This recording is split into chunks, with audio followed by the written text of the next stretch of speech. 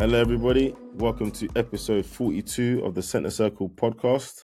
Today, you've got myself and Keith. How you doing? Bad fella, you right?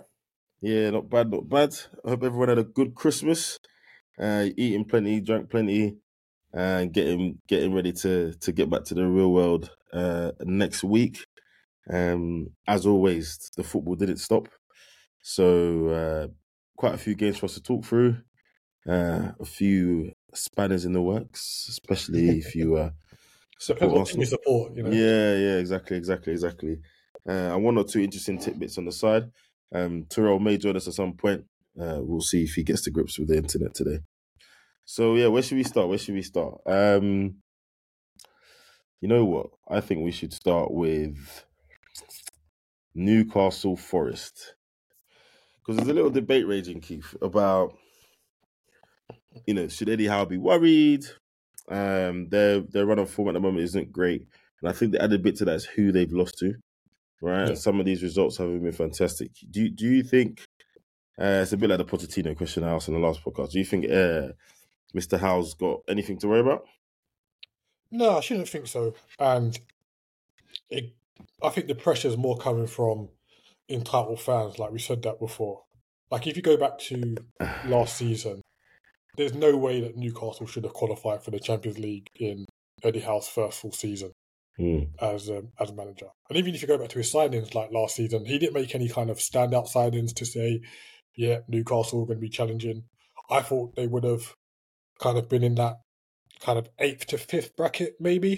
Yeah, Definitely not having the season that they're having or that they did have. And I think now it's just where they should have been for like last season and this year. I think they would probably had like a 2 or 3 year plan to get in the Champions League and then maybe kick on from there, kind of like when Man City had their like big takeover all those years ago. So I could understand why there's pressure on him because of how well he done last season, and you become a bit of a victim of your own success. But yeah, I wouldn't put him under any pressure. But you know what football's like; anything can happen. yeah. But I think my thing is, expectations can move, right? So I understand everyone's been saying, well, they're ahead of schedule, it's done very well. But after the season you've had last year and the level of investment, etc., I don't think it's as simple as saying, "Oh, you're ahead of schedule, so it's all right." I think you're only as good as your last game. To use the old proverb. So, with a season like last year, if he just missed out on Champions League, maybe he gets a bit of a pass. But how they miss out and who they're losing to and the manner of those defeats, I think is something that would be looked at. And being ahead of schedule is one thing, but you've almost set the new schedule now, haven't you? So that's why I had one look at it and thought, if he's not careful, you don't want the ownership thinking that if they don't do something, they're going to get a bit of a regression here, or the timeline that they brought forward might now move back to where it was, because there's too much money involved, right? There's too much at stake. Yeah, but granted, they've only won. I think it's 1 out of the last 5. Yeah, But they're only 6-7 points off fourth or fifth. yeah. So, and every team has a bit of a blip. And a team like Newcastle, their blip won't be like the blip that Arsenal or Liverpool or Man City might have. And if they come out of this blip in January and they win 3 games on the spin, then they're back in contention. Like that's how the league is at the minute. Yeah. So halfway they get the season, based on last year, they might say, right, we don't want to be 8th or 9th in the league. But I don't think it's all doom and gloom. Like nothing's determined in December, January, is it? If they're in this position, pushing end of March, April, then you can be like, right, let's kind of have a conversation about, has Eddie Howe spent the money wisely? Obviously, he brought Tonali, and what happened with that? Like he couldn't foresee that. That's just one of those things that happen. Yeah, that's upstairs, isn't it? Yeah, exactly. You look at his other signings, Livramento, again, more one for the future, but he has played really well. Hall from Chelsea, again, you would say more for the future. Who else did they sign? in the summer. I think, well, yeah, that might have been. Gordon, that was it. Yeah. Oh yeah, Gordon as well. I don't know. They signed. Oh, that Did was they a sign January. Gordon? Yeah, that Yeah, was that was a January. So he's January. been there Mm. nearly a year. So That's true. It just felt like he didn't play for a long time. Harvey Barnes as well, but he's injured. So yeah, yeah, fair. There's a few bits and bobs. I do think you're right. I think there's a there's perspective, and right now the league is very accommodating because these slip ups are they slip ups? Is it just the strength of the league, right? Because a slip up indicates that it's a game you should have won. You shouldn't be losing those points. But actually, the standard of the league is such now. Aston Villa are what, third? Um, West Ham are doing well. They were sixth as of last night. So actually, the league at the moment is accommodating for these slip ups, and um, the less people are being consistent. So if I remember correctly, Liverpool have only lost one game now so far in the that's right. league. Yeah, So if you guys kind of limit those losses, then that's what's going to enable you to sort of pull away. Man City have had their losses and draws. Arsenal have now lost again. So yeah, you're right. I think he's not lucky, but if they take a holistic approach, you could actually just say, well, the standard is such, everyone is beating everyone. We're not expecting you to be losing to these teams at home. yeah, So that's still a convo to be had. But yeah, you're right. He'll point to injuries, he'll point to availability. But he had Wilson back, he had Isak back. So yeah. I think mm, just Nottingham Forest were on job. Like yeah. That's the Newcastle other started. side, right? You Yeah, got to talk about how good Forest were, yeah. yeah. Newcastle started well. They got the penalty. Isak puts it away very confidently, and you just think Mm, Nottingham Forest might struggle to get back in this game, but you could see they were willing to play on the counter, like the first one with Alanga, where he shot instead of passing over to mm, Wood, mm, and then the second counter they had just after that, where Gibbs White plays it through to Alanga. I thought he played it a bit too heavy, but then as Terrell said, maybe he played it that heavy, so Elanga didn't have to think about what he could do. He only had one mm. option, and that was Yeah, to pass it back to yeah, Wood, who yeah. scored. And then Wood, the two finishes for his second and third. I How just do you want to know think who he that had that in was. his locker? Yeah. Who is that? Who is that? Who's that? Is that Chris Wood's twin? No disrespect to Chris Wood, but I've not seen that. Have No, you? but I don't think Newcastle seen it, and he played there for like a year or so. So, like, I What you think they saying? might have been surprised. What you say? Even his teammates are like, "Ah, we never saw that in traded." Yeah, like Like, Moscardo. what's good? But I would Yeah. say if the second goal, if it's anyone other than Dan Burn jockeying him, I think he might not Mm, score that. Like someone with yeah. a little bit more competency Agility. in defending, yeah, Yeah. a bit of Yeah. agility, yeah. But yeah, the second and third goals are really good finishes, man. But the way he chopped him and they clipped it for, I said, what? What is going on there? Yeah, So yeah, but again, you know, a bit of influence, but you go to your old team, the revolution came, he dropped me out, you know. It, he had added motivation, innit? He had added motivation. I think Nuno's played on that. And I love seeing that stuff, man. I love seeing a player go back to OT that dropped him out and he just turns up. But do it again. That's my thing. yeah, That is my thing. Yeah. He's here. Wait, He wait. made it through the jungle of the internet. Yeah. How's it going? What's happening? Not bad, Good, not You know bad. me, I need half an hour to an hour to set up everything. Yes, to do things that in 2023 we've been doing for some time. No worries, no worries, no worries. Anyway, now you're here, we just finished off the Newcastle and Forest game. We're gonna move on to Brighton Spurs, which was Brighton 4, Spurs 2. A result that I don't think many of us saw coming. Well, I didn't personally. I thought Brighton might win. I didn't expect it to be 4-0 at one point. And I'm sure De Zerbi is livid with those last two goals, to be honest. T, did you see this game? Yeah, I caught some of the game, and then obviously I switched over to Arsenal, but caught the highlights as well. I think because Brighton have been a bit it's a bit that we didn't think this was going to happen, but it's still got a good team. Still, De Zerbi's there. He's doing his thing. They was at home. Tottenham still with 4 fullbacks in the back line. So Mental. Yeah, injuries is killing them, man.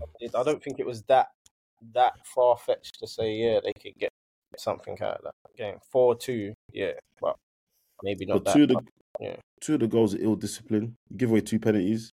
That's got nothing to do with the full. Like, Kulusevski's penalty was. I don't know what he's doing. It was almost like laziness. He couldn't be bothered. And Yeah, for those who haven't seen it, he literally just stands there and pulls down his Welbeck shot so hard that he didn't have to do much to fall over. He made it easy for Welbeck to fall backwards. He's that not was challenging him. He's literally standing there just pulling his shirt. It's ridiculous. definitely laziness. Definitely. He is, isn't it? yeah. That's Like the- he switched off, isn't it?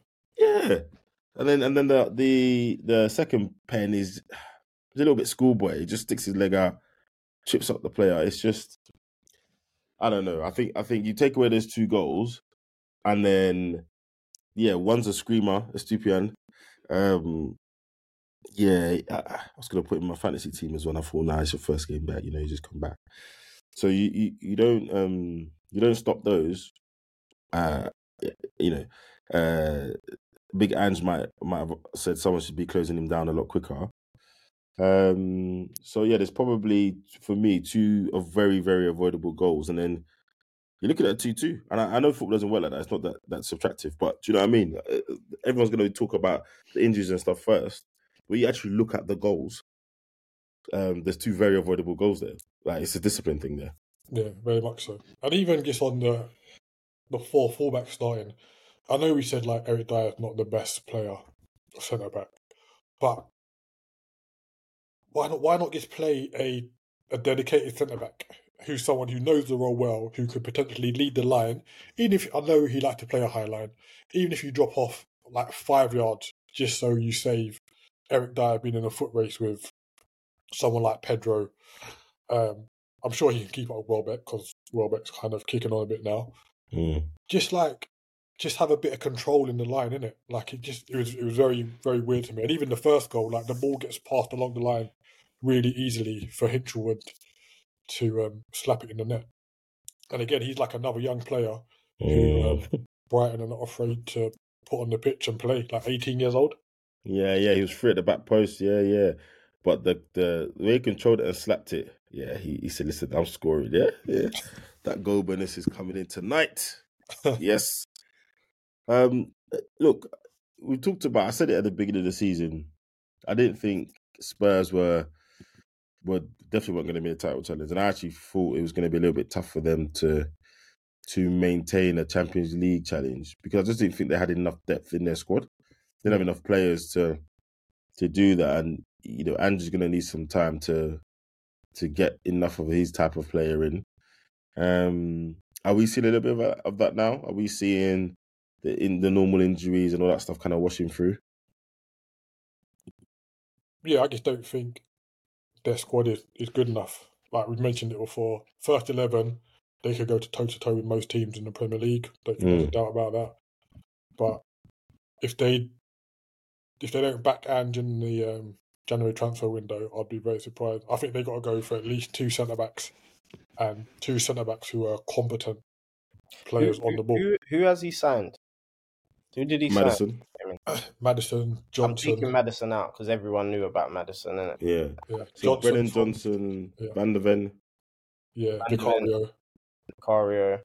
And he's essentially kept Udogi, because Udogi was brought last year, sent on loan back to Atalanta, but he's kept him back and played him. I think the goalkeeper and the centre back signing alone, they should back him. Oh yeah, No, I think they need to back him, and back him kind of heavy, because he definitely knows what he's doing. The talent ID's there, isn't it? Yeah, if he gets another 3 players in or something, the same sort of caliber, what he's already signed, Tottenham could be serious contenders for that top 4 anyway. And is it too simplistic to say, you guys are doing 1 game a week, man? What's the problem? You ain't got no Europe. What's it going to be like once you get friends with Europe? Is you just going to crumble like this? So all the other teams you're kind of running against, they've got Champions League, they've got Europa League, they've got UEFA Conference. They're playing if they twice had a week. Football, this season, they'll be in trouble. Oh yeah, massively. Yeah, I think you've got to take the free hit of not having European football. I think like in Klopp's second season, we had no European football, and we kind of struggled. I think we didn't like qualify for the Champions League until like last game of the season. I think it was. And yeah, when you're a team that's been in Champions League and you want to get back there, not having Europe it's like a wild card hand to you, isn't it? It's like go ahead and do it. So I think they'll be very disappointed if they're not in the challenge for top 4 come May. Yeah, I think they're going to be in the challenge. I just think they're going to fall short. I really do. But again, you say this 3 days before the transfer window opens. So let's see what everyone does. Let's see how they move and shake. I think you'll get some back in. I think the good thing for Daniel Levy is, Postecoglou is not he doesn't strike me as a name brand manager. He'll have types of players he wants. Yeah. He's not going to go and ask Levy to sign anyone for 100 million or 90 million. And we know Daniel Levy is not the flushest with his wallet. So I think actually, judging on Postecoglou's history, he'll have types of players he wants from certain places. They will probably tend to be at the lower end of the transfer market. So maybe he can get some work done in Jan and bolster his squad, and take it from there. Brighton, though, I mean, they went for a little bit of a dip. Seem to be back now. João Pedro is knocking them in. Good penalty taker. I think he's got 10 penalties in a row in the Prem. 11 now, actually. Yeah, so he's proven to kind of be an emerging, like a strong player for them. Obviously, Mr. Ferguson's there, young player going to come through. Welbs is doing his thing there. What is the ambitions, Brighton's ambitions? What's a realistic good season for them? And we've got to take this in context of the conversation we've had about all the other teams, right? There's only one 6th place. There's only one 5th place. There's only one 7th place. So what's the realistic? They got to stay in those European places. Realistically. Yeah. So just repeat what they did last season, Europa League, yeah? Yeah, they're an established Premier League team now, and as long as De Zerbi's there, I think they'll continue to do that. And then the push is to become a team that's challenging for European places constantly. I think that's what they want. They just need to sort out their consistency. I don't think they've won back-to-back Premier League games since September. And that's the thing that's kind of killing them. And again, they're not even that far off in terms of like league positions. No, so they're 8th at the moment. Yeah. 30 points, 1 point behind Manchester United, 3 points behind West Ham, and 6 points behind Spurs. So yeah, it's not a mad spread. Not a mad spread at all. Yeah. I think if they can get that consistency back that they kind of showed toward the back end of last season, and even if you win like 2 or 3 games on the trot, like I said earlier with Newcastle, it makes a whole world of difference to your league position, just because you know the other teams around you may not win 2 or 3 games on a spin as well. So yeah, and also depends who those games are against, right? So yeah, okay. So moving on quickly to Arsenal 0, West Ham 2. Hey. I mean, I don't know. I have a slightly, even though historically, I don't know if you guys ever remember me saying this, I've never really got to grips with this home and away thing in football. I think we play too much on it. I think, you should go there and play your game. This home thing and away thing. However, I support a team that seems to have a little bit Jekyll and Hyde at home, super safe, super sure, play a certain way. When we go away, we still try to play that way, but it's not with the same amount of confidence, etc. So West Ham at home, I'm thinking, yeah, West Ham have been on stuff. Kudus and Bowen have been doing their thing. But to lose 2-0 to West Ham, even with VAR doing another bit of nonsense, I just think we got to start having some serious conversations about our team's finishing. It's not good enough. And everyone's going to talk about Jesus, but it's not just him. It's not just him. Yeah, it's the front line, isn't it? Yeah, everyone's got to finish, not just him. Yes, he had one. He had one opportunity yesterday where he has to hit the target. Like that header at the back post. You got to hit target there. You have to hit This target. time there's jump.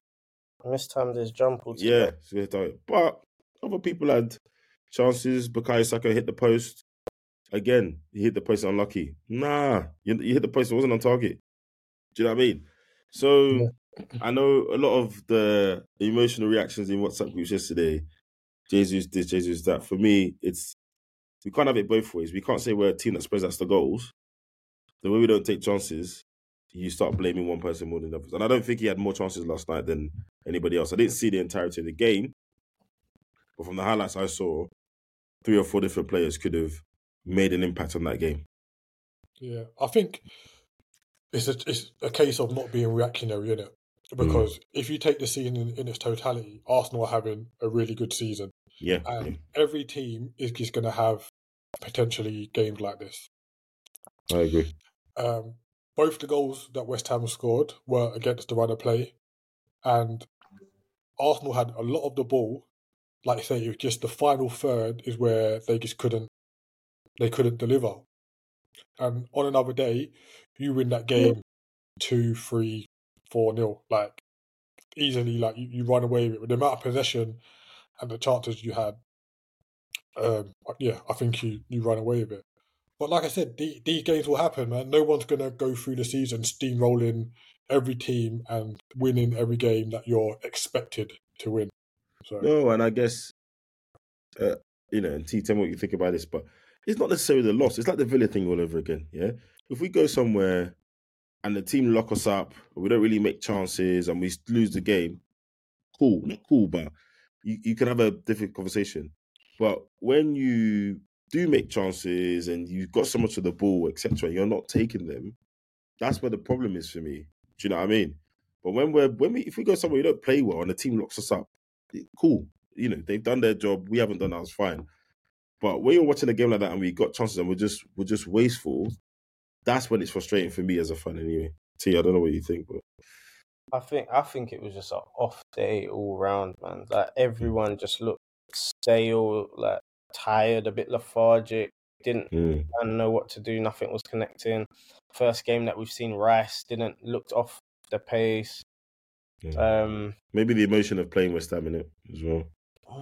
Maybe I don't. I can't. Remember, we played them at their ground, lost at their ground in the Carling Cup. I want to say, well, it's not the Carling Cup anymore. Carabao Cup. I want to say, it was that FA Cup, one of the cups, right? It was Carabao, wasn't it? Yeah. I don't know. It's too much of a coincidence that he's been, no matter how we've played, he's been a standout, and then his old mates turn up, and it all seems to get a bit much from him. And that penalty he gave away, I mean, had to be so right, yeah, isn't it? yeah. Sorry, T, go on.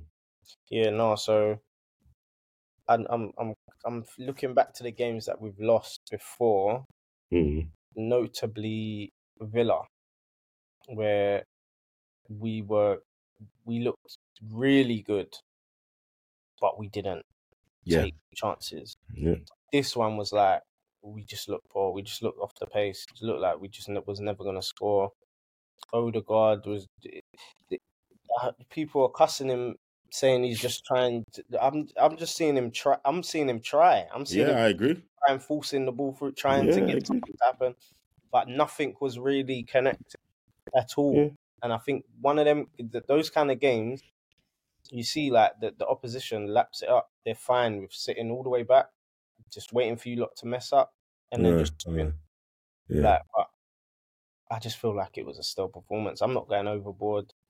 We know that Jesus isn't the cannon in front of goal. We know that he'll get a couple, but he ain't going to get every single chance. He's going to put it away. Martinelli, same kind of thing. Saka, he's been off a bit. I don't know. Like I just feel like it was an off day, to be honest. No, I agree. I don't know Odegaard point. I agree. I mean, again, from what I saw, he was one I was trying. Chance creation. That chance he created for Trossard. Again, you got the ball at your feet. It's great opening for you. You're basically on the 6-yard line. Hit it straight at the keeper. Do you know what I mean? So even if it was an off day, with the chances we create, that's where we should be saying, right, we've left with a point, or we've smashed and grabbed with the chances that we create. But you actually look at the chances that were kind of created. So yeah, I agree with you. I saw someone that tried.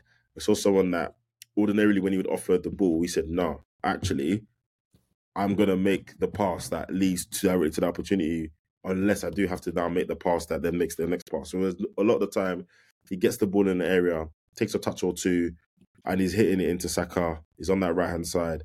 But there were a couple of times on the right side of the penalty area where he would have played out wide, and he said, "Nah, actually, I'm going to turn again. I'm going to try and fashion some space, and I'll get this ball into the danger area." So yeah, you could argue too little, too late. But yeah, just enough there. And you're right, Keith. You've got to look at it in totality. I'm just starting to get. I think the best way I can explain it is I'm looking at everything from the lens of winning the title, right? If you look at it just in terms of a season and your overall record, last night is not a catastrophe. It's not, right? But when I mention things like that game and how we're not taking chances, pretty soon these things add up. These things add up, and then before you know it, you're in March, and you're 3 or 4 points away from the leader. You're now in a bit of a three-way scenario. So every time one of these games happen, it's not catastrophic, but I'm just thinking, right, that's another dent. That's another dent. That's all it is. And don't get me wrong, Liverpool will have theirs. Everyone will have theirs because the way the league is now, I was saying earlier, T, the league's very accommodating at the moment because everyone keeps losing to everybody. So actually, your slip up isn't that big of a slip up because everyone else is slipping up. Right? Remember, yeah, we just need to be there come the end, the ending of the season. We just need to be there. Yeah. We're 1 point behind Liverpool, or 3 points behind them, or 3 points behind City, or something like that. Is never the end of the world. It's not the end of the world. We're in a title race. It's a more competitive league. What I say competitive, it's just that, yeah, like what you said, people are losing left, right, and centre, whatever. It's more compact. it's competitive, innit? Anyone can lose to a West Ham. Anyone can lose to a Brighton, a Newcastle, a Tottenham, Villa, like Chelsea, Villa. Like last season, it wasn't like that. So and it is genuinely, even though we're still saying a 3-horse race, but the others ain't that far away. Still, they're not that far away. So we just need to bear that in mind and know that when it's 10 games to go or something like that, we need to be within that 3 point, 2.1 point mark. We need to be there, whether we're leading or we're thereabouts. We need to be there. So we have. I think 10 games. That's it. I think 10 games to go. If you're 4 points away, you can still put pressure on. Of course. I think you're a win or draw away. I think you can still put pressure on. I think when you start getting to 5-6 points, it's not really in your hands. Too tough because the team that's made it 28 games in at the top, if you're 5 points away from them, they've got a level of consistency that means it's unlikely that you're going to now get a 6-point swing out of them. But I do think if you're 3-4 points away, you can apply the pressure and keep applying that pressure. And then if there's 2 or 3 of you doing that, then it's a different ballgame, right? Yeah. Can I just get your take on something, you two, obviously? So I was just looking, based on what we said on Sunday about the squad depth and the quality of the squad. So I just went over Arteta's signings. So he's made 29 signings since he's become manager. Yeah. I think it's technically 26 because they've counted loans and those are loans that have become permanent twice or whatever. So I said, I think you've got 6 players out of those 26, essentially, that have improved the squad. And I think they are Rice, Partey, Tomiyasu, Odegaard, Gabriel, and Ben White. I think Zinchenko started off well, but I think he's fallen off. No, so Zinchenko has to be on the list. He has to be on the list. Because it's form. It's form. No, but it's form. Wait. Let him land first because. Okay, go on. The reason why I didn't have Zinchenko is because I know you said it's form, but this has gone back to last season. Like you can see the back end of last season, he was struggling a little bit.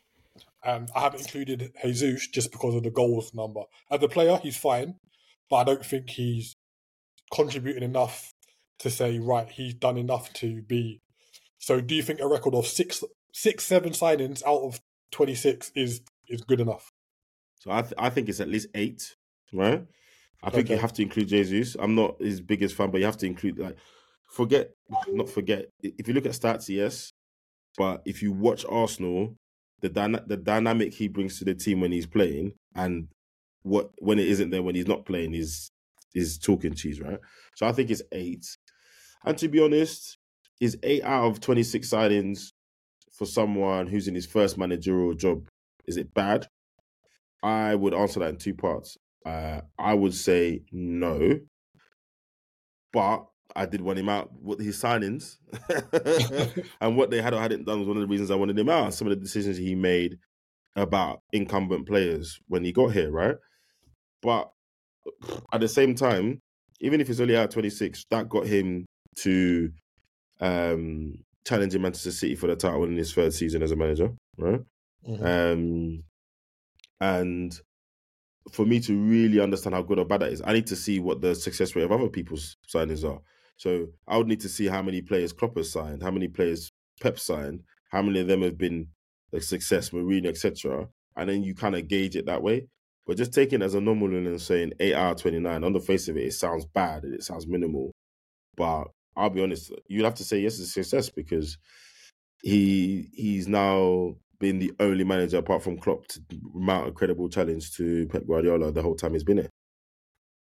Yeah, fair enough. Did you mention Tomiyasu? Yeah, he did. He was. And you know what, Tomiyasu, T, what do you think? I think Tomiyasu, he makes that list like recently. You know, like, I think he makes that list back in the last season. Injuries, that's why. To be honest, everyone you mentioned, if they're all fit, is starting. Yeah, true. Yeah, you have to kind of shoehorn. It's a toss-up, Ben White and Tomiyasu, isn't it? But still, everyone's a starter. But like what John said, we would have to see what other managers, because that's when it gets a bit sticky. When you call out other managers, especially mine, it gets a bit sticky. I'm just putting it out there, isn't it? We're here for the open debate. It's a good piece of analysis, but I would love to see Klopp's. I would love to see see other people's list. Yeah, I'd love to see Pep's and Klopp's and see what the success rate is. I think Pep's is a bit higher. Yeah. No, I don't know. You know, I think Pep's had a lot of duds. You know. Yeah, especially in the first season. He's had a lot, but the ones that work for him really work. Yeah. That's what I think is the same with Arteta. The ones that have worked. Like they've transformed the team. Like you haven't included Jesus, but Jesus has come in and semi-transformed that team again. So has Zinchenko. When Jesus and Zinchenko came in last season, it was like a whole different kind of animal. Do you know what I'm saying? So you didn't put Ramsdale. Yeah, Ramsdale. He transformed the team as well. Last season, we can talk about the end of the season, but let's be honest. Like people were saying, he's a relegated keeper, blah blah blah. But he played his part last season. Yes, he made some mistakes, but as you said yourself, he made some good saves. He made some. And so I think you'd have to probably go 9 if we're being like super objective about and taking recent form out of it. If you just say from the day the signing was signed to today now. You probably go 9. You could probably go 9. Yeah, you could probably go 9. I would say, because he was a big part of that last season. Even though he was a part of maybe why we didn't win the league, but he was a big part of us being in a position to lose the lead in the first place, right? Not just 9 okay signings or decent signings. 9 good signings, top level signings for Arsenal. That's done the business in terms of challenging for the Premiership against arguably the best Premier League team ever. So we're gonna have to have a conversation about City being the best top 5 league club. We challenged them with all those guys that you said that Arteta signing. We challenged that City team, the treble City team, with those players, and just about fell short in the last 10 games. Yeah. So I'm taking that as Arteta knows what he's doing when he's signing players. And quick digress this season with Havertz and that, now we're starting to see Havertz playing properly. I will say playing how he probably was playing in Germany or whatever. Like that's how he looks like he's got the fire back. Yeah, I think you might be adding Havertz to that list in a few months, Keith. I think you might be adding Havertz to that list in a few months. Quick digression, yeah. How many Champions Leagues do Man City need to win before we start talking about them in the top like historic European sides? I think just 2 probably. What, 2 more or 2 in total? No, I think all they have to do is win another one. I'm with you, man. During the Pep era, like another one, and they've done like he's basically done what Alex Ferguson done. How many years was he there? Yeah, No, that's that's fine. true. Yeah, Juve to be have fair, only like won 2 in our lifetime, innit? In our sort of era, Juve have only won 2, yeah, I or think maybe it's. even 1. I think if they win more than 2, that's Okay, I yes. just wanted to check because we're gonna have to have that chat, man. If they win another Champions League I don't think and they. they win another league, I don't think they will though. Well, not now anyway. And then Pep's gonna go, and then I think that's it. yeah. yeah, Well, he but I said think he's Pep's staying there until too. 26. Yeah, he's saying Yeah, he's staying until the end of Oh, the he's staying contract, till isn't it? 26. yeah, Yeah, But I think once he goes, that's it. yeah, I feel like they'll still be at a good level because yeah. they'll have the power to sign players, and then they've got that little bit of recency history when new Mm. kids are coming up. They want to play for City now, innit? Mm. But in terms of being that machine, I don't see them like doing that. They might have The one only off. thing I'll say to that is whoever becomes the next top guy, right? So there's always a little band of them. It was Pep, Jose, whatever, right? In this next group, Arteta, Klopp's already in that kind of knocking on that door. I think one more Champions League and he's in that group. But Arteta, De Zerbi, all these lot, whoever's the best of them, Man City's just going to go and get them. If Nagelsmann actually lives to his thing, so yeah, I think that whatever version of the best at that time, City yeah, will make sure they're in that convo because they'll go and get that manager. yeah. Just throw P in them. I honestly believe if Arteta stayed at City and he took over from Pep, Yeah. they would have been the same machine. Yeah, I yeah, that, honestly, yeah. and I feel like they just would have won Prems again. I don't know about Champions League. I'm not going to give him that much credit, but Yeah. definitely would have scooped up a couple Premiership. All right, cool. Right, so back to the Prem schedule. Manchester United 3, Aston Villa 2. You know what? I've been enjoying the Manchester United debacle, yeah. But it's nice to talk about a positive Manchester United situation for once. Yes, at one point, Aston Villa were 2-0 up at Old Trafford. Battering them. Absolutely running that game. John McGinn's goal, he swings in a free kick from the right-hand side, and it just goes all the way through, and skips past Onana. And Do that you know what's, goal funny? was symptomatic of Manchester United. Yeah, like Leon Bailey, like talking to Onana, innit? Like before the ball, Yeah, because yeah, he was yeah, standing in yeah, offside position. yeah. And again, it's a bit of a loose connection, but you see that goal going, it's like that is you lot right now. Literally, the ball swings in and goes into the net. Onana doesn't step out, kind of goes past him, and then the second goal,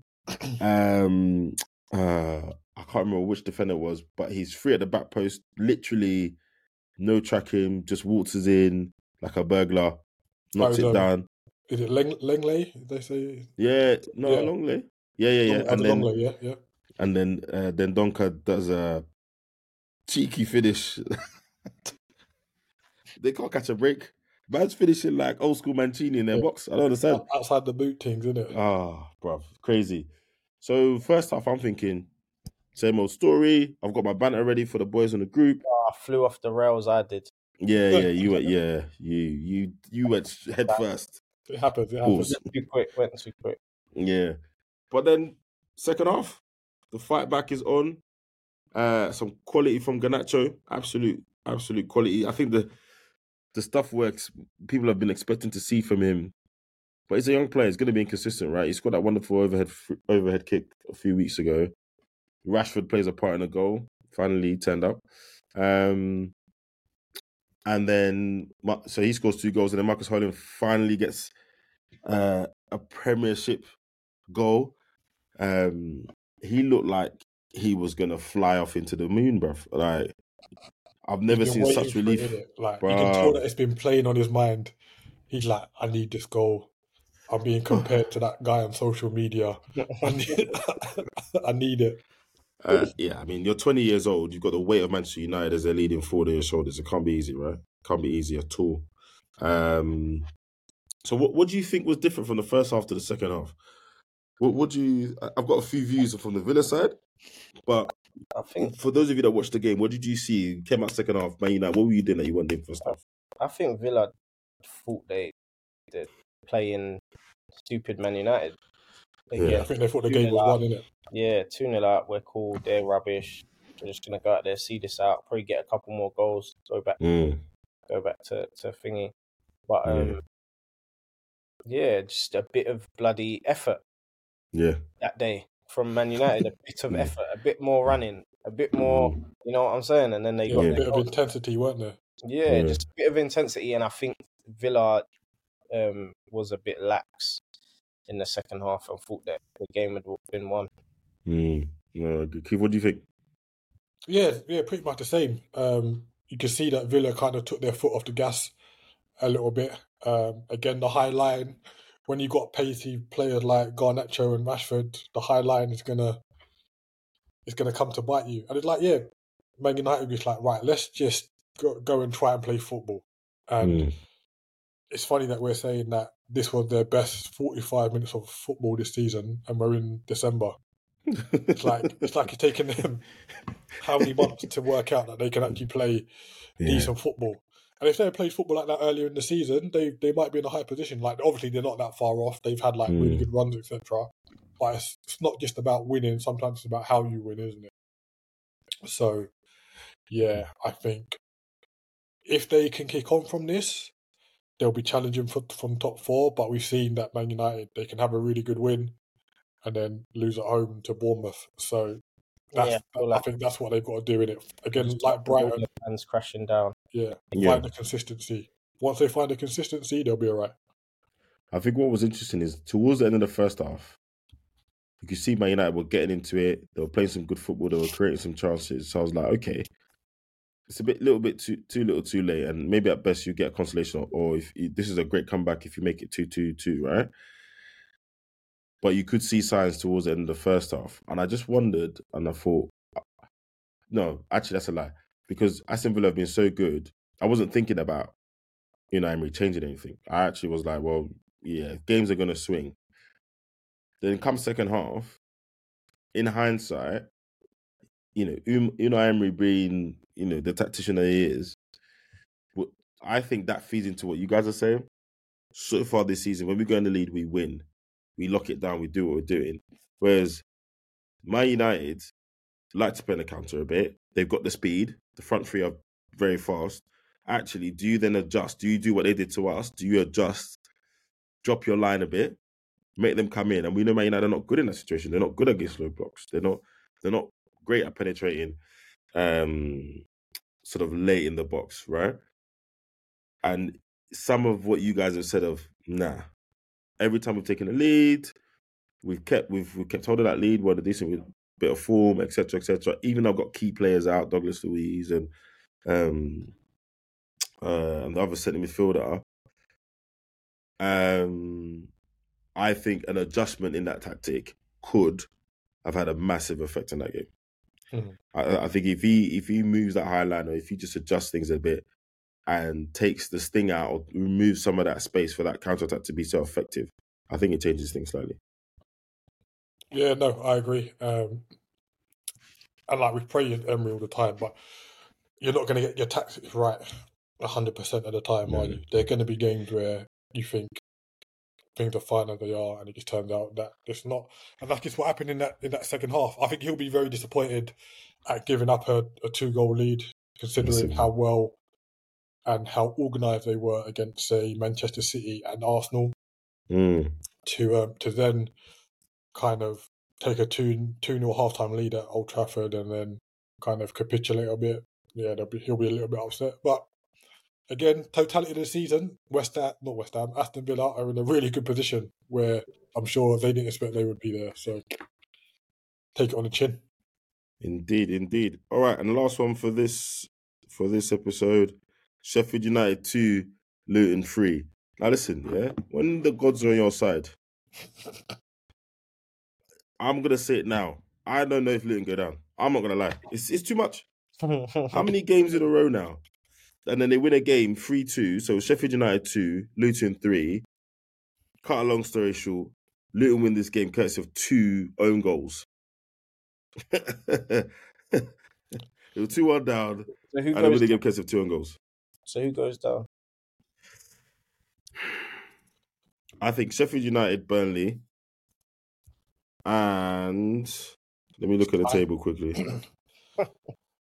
I'm not I saying that think, they're going to stay up, but I think if one of them was going to stay up, it will be Luton. I think it will be Yeah. the bottom three, but if one of them were to stay up, I think it might be Luton. I'm gonna say I think Forest are still in danger.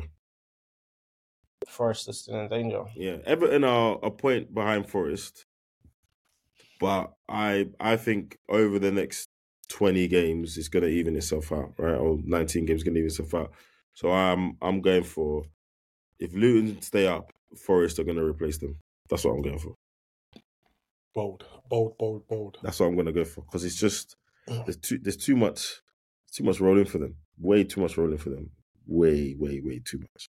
Way too much.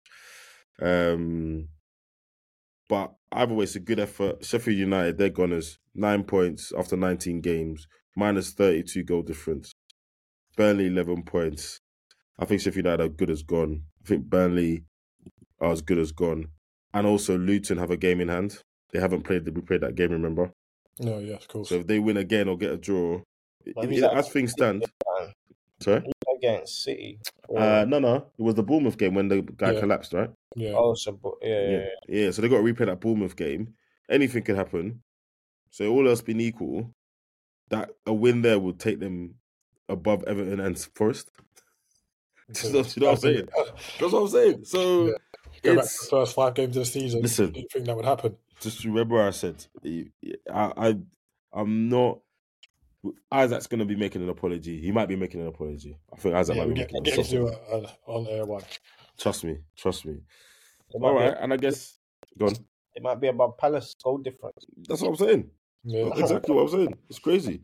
And I guess lastly, some news has just broke through, slightly wider. Carlo Ancelotti signed a new, Fabrizio Romano said Carlo Ancelotti signed a new contract to 2026. So I guess the Brazil situation is not happening. And I'm not surprised, because the pressure of being the first non-Brazilian to manage Brazil would have been a lot. Yeah, even for someone established like him. Yeah, it would have been a lot, man. It would have been a lot. And there's high expectations of Brazilian coaches with Brazil. You're supposed to win the World Cup every time. You're supposed to win Copa America every time. So you come in as a foreigner and you don't do both of those things. Yeah, it could have been techie. And why leave Real Madrid now? All the young players are coming through. Got a great team there. He's got a great chance to win another Champions League and cement that part of his CV even further. Why would you leave now? Very true, very true. So yeah, interesting going forward for Mr. Ancelotti. All right. That's it from us for this episode. We'll be back with the New Year's Day fixtures and thoughts on those. So yes, you're seeing a lot of us at the moment. We're keeping it coming in line with the games, and then in the new year we'll be back to our regular once or twice a week slots. So please like, comment, subscribe, share, and we will see you next time. Peace. Cheers. Peace. Bye.